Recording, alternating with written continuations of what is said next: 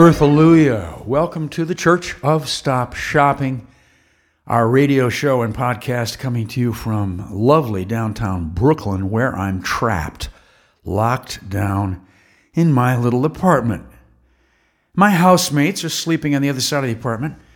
My partner Savitri D and my daughter Lena. And in the windows I've got Brooklyn, New York, which is in dire straits. It's atrocious, the number of people that are sick, and some of them passing away. So it really is a horror show. It really is that bad. My God, unprecedented. We call it the Shopocalypse. Our little post-religious earth church, we call it the Shopocalypse.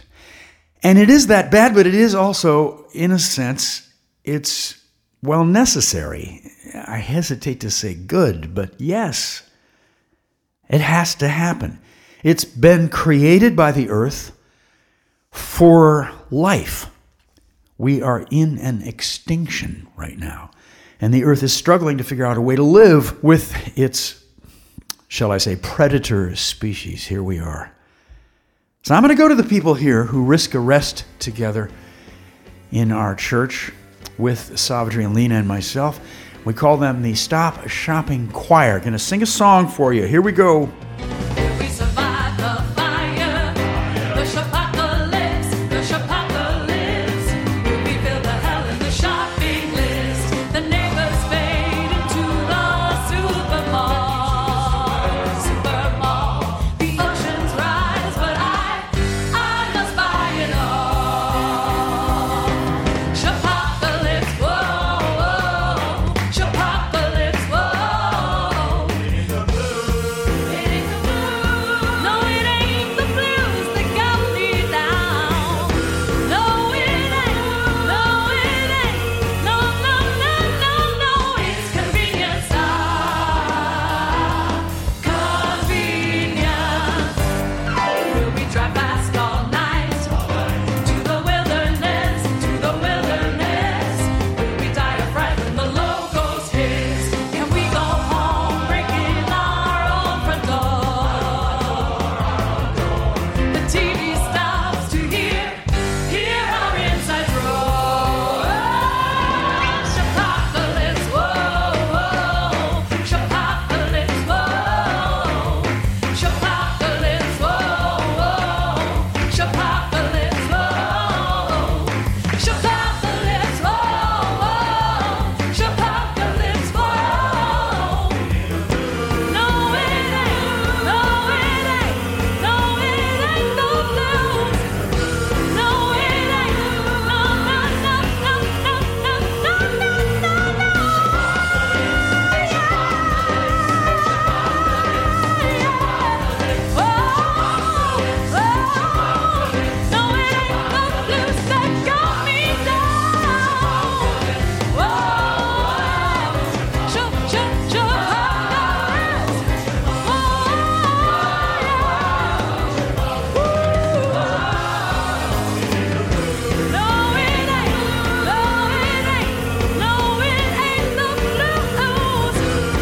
it ain't the blues that got me down. I do get the blues. All that shopping gets me depressed. But what really gets me down is that damn convenience.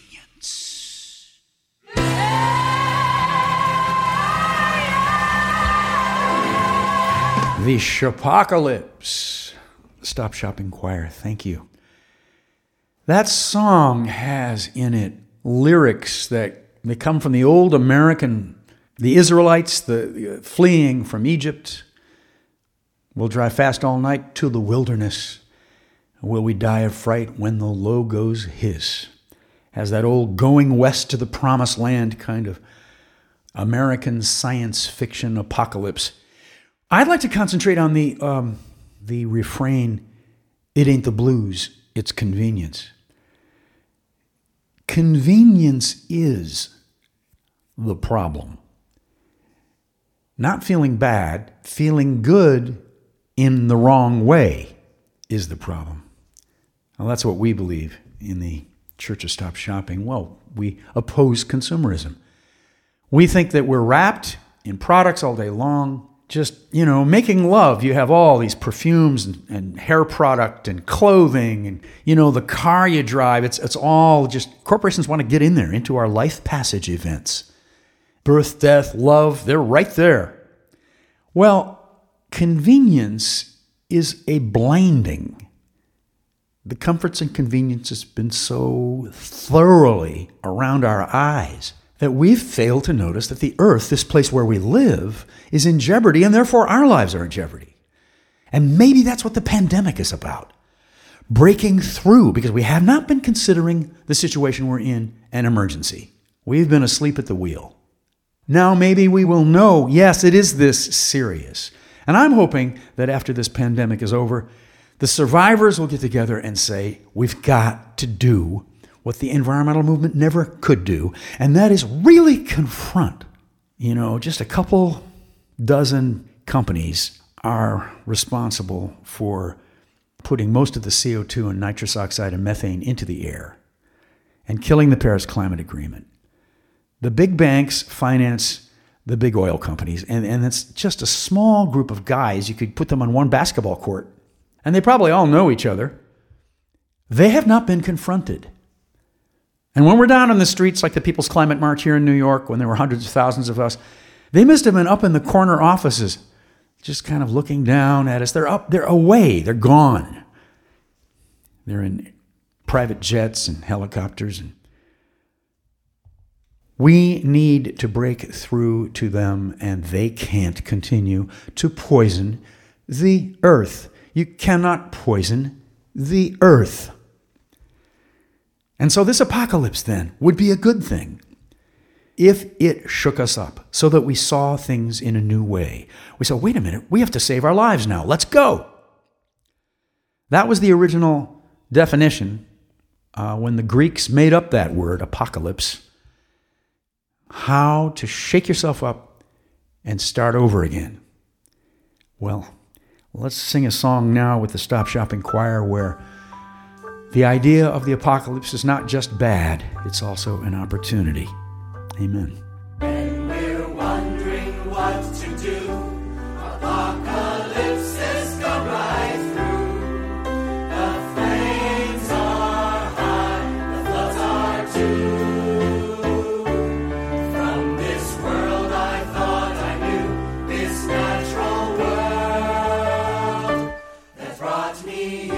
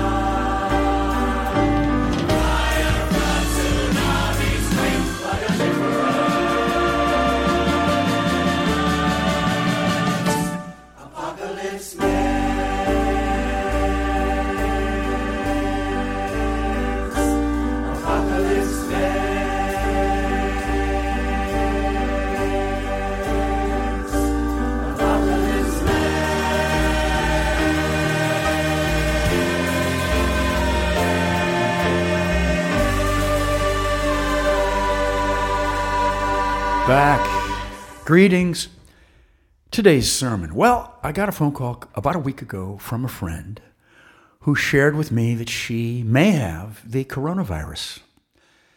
And suddenly, of course, I must go to my loved ones, Savitri, my partner, Lena, my daughter, and the three of us need to sit down and we need to find out, we need to remember when we were with this person who might be carrying the virus. And that wasn't so hard to do. It was just one time we figured out right away. I think it was just that one time. And that one time was a rehearsal because this person is in the Stop Shopping Choir with us. That rehearsal took place in a big old tunnel, lovely antique tunnel with tile walls. big round tunnel, maybe 100 feet from one end to the other. And that tunnel features rich acoustics. If you just whisper there, you get a symphony. On either end, there was blazing springtime, sunlight, greenery, new buds, and then inside the tunnel, kind of the half dark. A tunnel that small, only maybe a little more than 100 feet, isn't going to get that dark. And it lit up with our voices. Earth-alleluia, Earth-alleluia. Yeah. Oh, we were harmonizing. It was just our chins up in the air and our arms in the air. That's what we were remembering now. Lena and Savitri and I, we were seeing ourselves in the act of singing. We were not wearing masks, but we were keeping a social distance that we think was pretty safe. At one point, we were singing in a circle, Earth-alleluia. And then at another point, we were kind of doing a soft parade back and forth, and strangers were joining us, which was wonderful. Everybody was smiling. It was a special. We sang for 2 hours, I think. A long sing-along. Back at our sitting at the table trying to remember what happened, we thought we were very sure that there was no touching at that point. We were keeping our separation, and we were touching with the amazing sound of our songs. And then it occurred to us that people all over the world must be doing this, right? Now I'm talking to you. Have you done this? Have you reconstructed some of your route through humanity as a result of wondering if you were exposed? Yeah, I think we're all doing this around the world. We're going to an experience that we had and letting that memory, our memory function, just gaze at that experience and letting the colors come up, letting the gestures come up, the things people said, the dogs running between our legs, all the lifted voices, Greg, our conductor, waving his arms, keeping the beat. We're all doing that, and that is new. That is not something that we've done in a while. At least not like we used to, because we have had the rise of the industrial memory replacer. And that is Hollywood, but that's especially Silicon Valley. That's the people who sped up information and sped up images. Ooh, you can't remember? Google it. On Facebook, you have these memories. They come back. They're just forced on you. And the Facebook people have all these pretty colors framing an image of yourself 10 or 20 years ago. And usually we don't get angry about it. We're usually busy checking out what we looked like when we were younger. But the memory replacement has been methodical and thorough all across modern society. The corporations discovered that our memory process is a profit center for them. And they have made some of the biggest companies in the world as a result, in very quick order. Now, what has that done to us? Because that taking of our memory from us is no small thing. Isn't having an experience, remembering that experience, gathering the memories, telling a second person about your memory, organizing the details of your memory as a story, telling the story, sequencing your experience, emphasizing certain things, like I'm doing right now with my sermon. Isn't that one of the most distinguishing characteristics of being a human being? Am I right? Yes. The ability to reflect, to hone, to select, to send information on, to color it. Yes, that is something that makes us who we are. Except we are letting other people do that for us now. Now, is that okay? Is that all right? The way I'm dwelling on this, are you thinking, Reverend, what's the problem? You don't like that? You don't like Silicon Valley? Well, you know what the problem is. In the Church of Stop Shopping, we believe that we've turned into passive consumers. And that might not be so bad, except what is happening. We're coming to the end of life as we know it. That's what's happening. And I'm sitting in the middle of this viral tsunami here in Brooklyn. We have thousands of people that are infected. The hospitals are full. But before that was the continent-sized fire in Australia. Before that, California, Paradise, California, was outrageous, just bursting into flames. 1,500 tornadoes in the United States last year. I mean, everywhere. The droughts, the downpours, the floods, the pestilence, the movement and outright extinction of so much of life on the earth. We're in the 6th extinction, and it's just speeding up.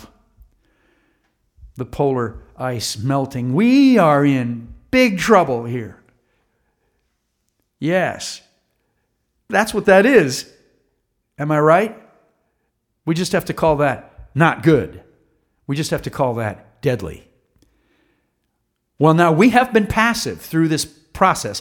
The media makers, the people who entertain us all day on these screens, they have produced the end of the world as our most sought after entertainment. And we have not gotten up from the couch, essentially, if I can put it that way, because we are so entertained by what we're seeing.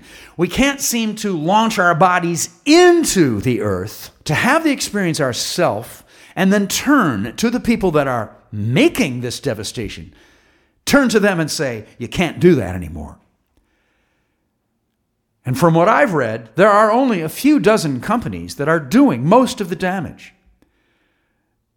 The fossil fuel oil companies and the big banks that finance their big projects, the tar sands, the pipelines, the deep sea drilling, all of their fossil fuel projects, the bringing to market of this 250 million year old sunlight energy, that is responsible for the CO2 and the nitrous oxide and the methane. We're just not stopping them. Partly, they've stolen our ability to remember. And I am saying, in this coronavirus environment in which we find ourselves, I am now making this sermon in lockdown, and you may be listening to it in lockdown. This is an experience to remember. And taking this memory, those of us who survive on the other end of this thing, let's gather, let's remember this. And let's make that story, that message, that belief, that shout, and that action directly at the people who are hurting, who are harming life. Life-alleluia. Will you do this with me? Amen. Let's remember and then act. Amen. I was in the car with Savitri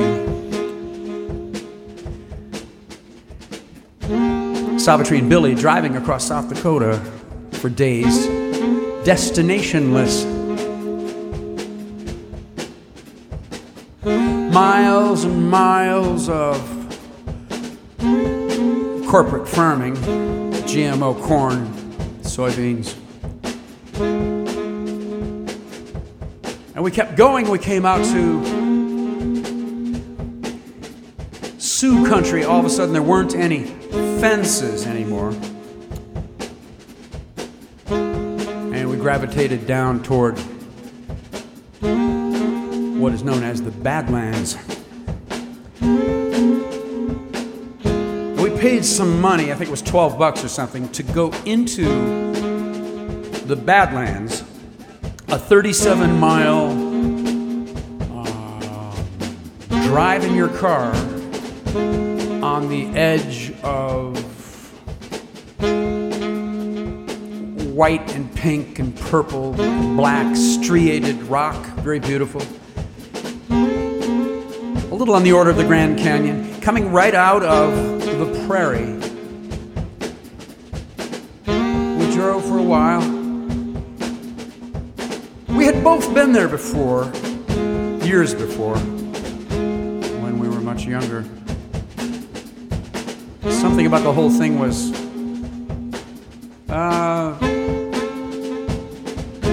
not quite making it for us this time.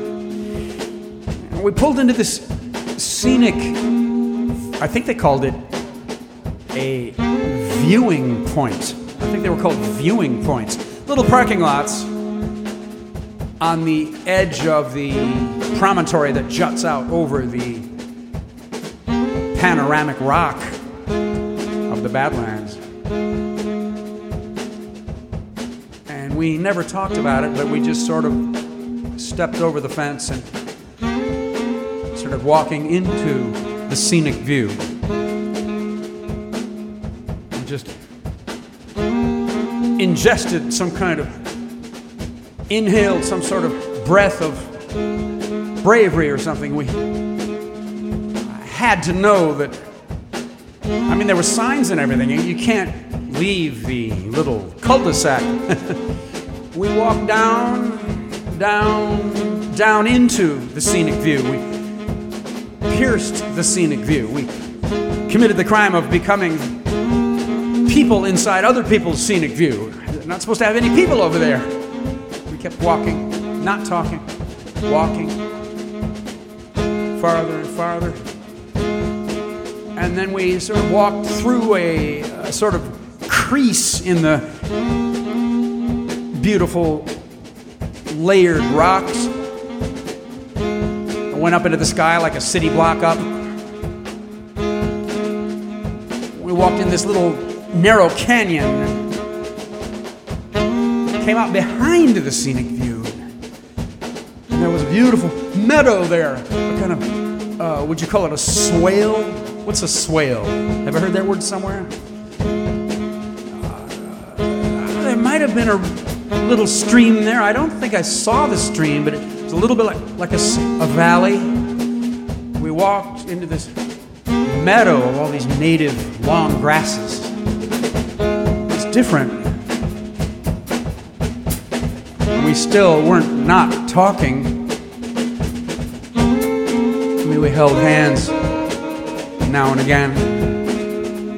Mostly we just kept walking.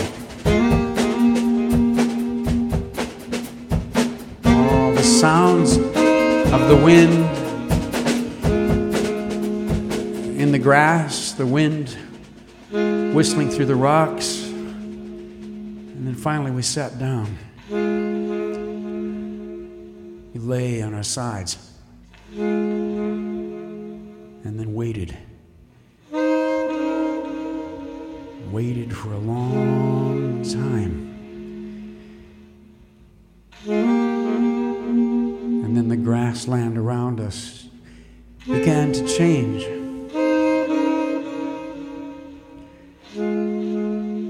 There were heads surfacing in the grasses, looking at us. Animals of different kinds. Antelope, deer, bighorn sheep,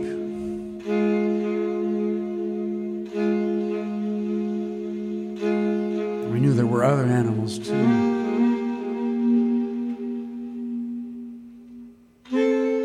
All the eyes, looking at the eyes. And we were there long enough to feel that this place was alive with eyes, ears, senses. So many beings.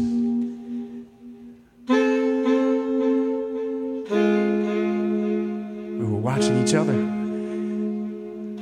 The place was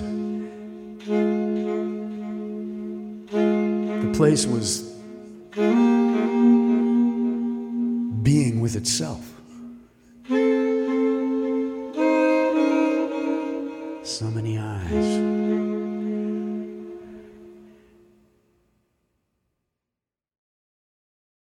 And so that's it. This little church service is now ending. And I hope you enjoyed it as much as I did. Talking about trying to find ways back to action for change. Amen. And if some of you perhaps want to talk to us about this experience you've had, and we hope you do, here's our email at the Stop Shopping Church. Very simple. You ready? revbilly@revbilly.com. revbilly@revbilly.com. And I have some gratitude to express. The composer of the Shapocalypse song, Rick Ulfick, and the soloist in that song, Laura Newman, our music director, Nehemiah Luckett, and the Stop Shopping Choir. And I'd like to thank Jason Candler, who's my partner in making this half hour, the sound designer and the editor. Jason and our friend Brendan Burke accompanied me in the Badlands story. Jason on saxophone, Brendan on the drums.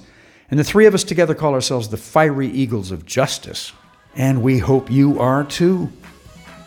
Wherever you are, be safe, be healthy, be careful in these days. Earth Alleluia. This is Reverend Billy. Thank you.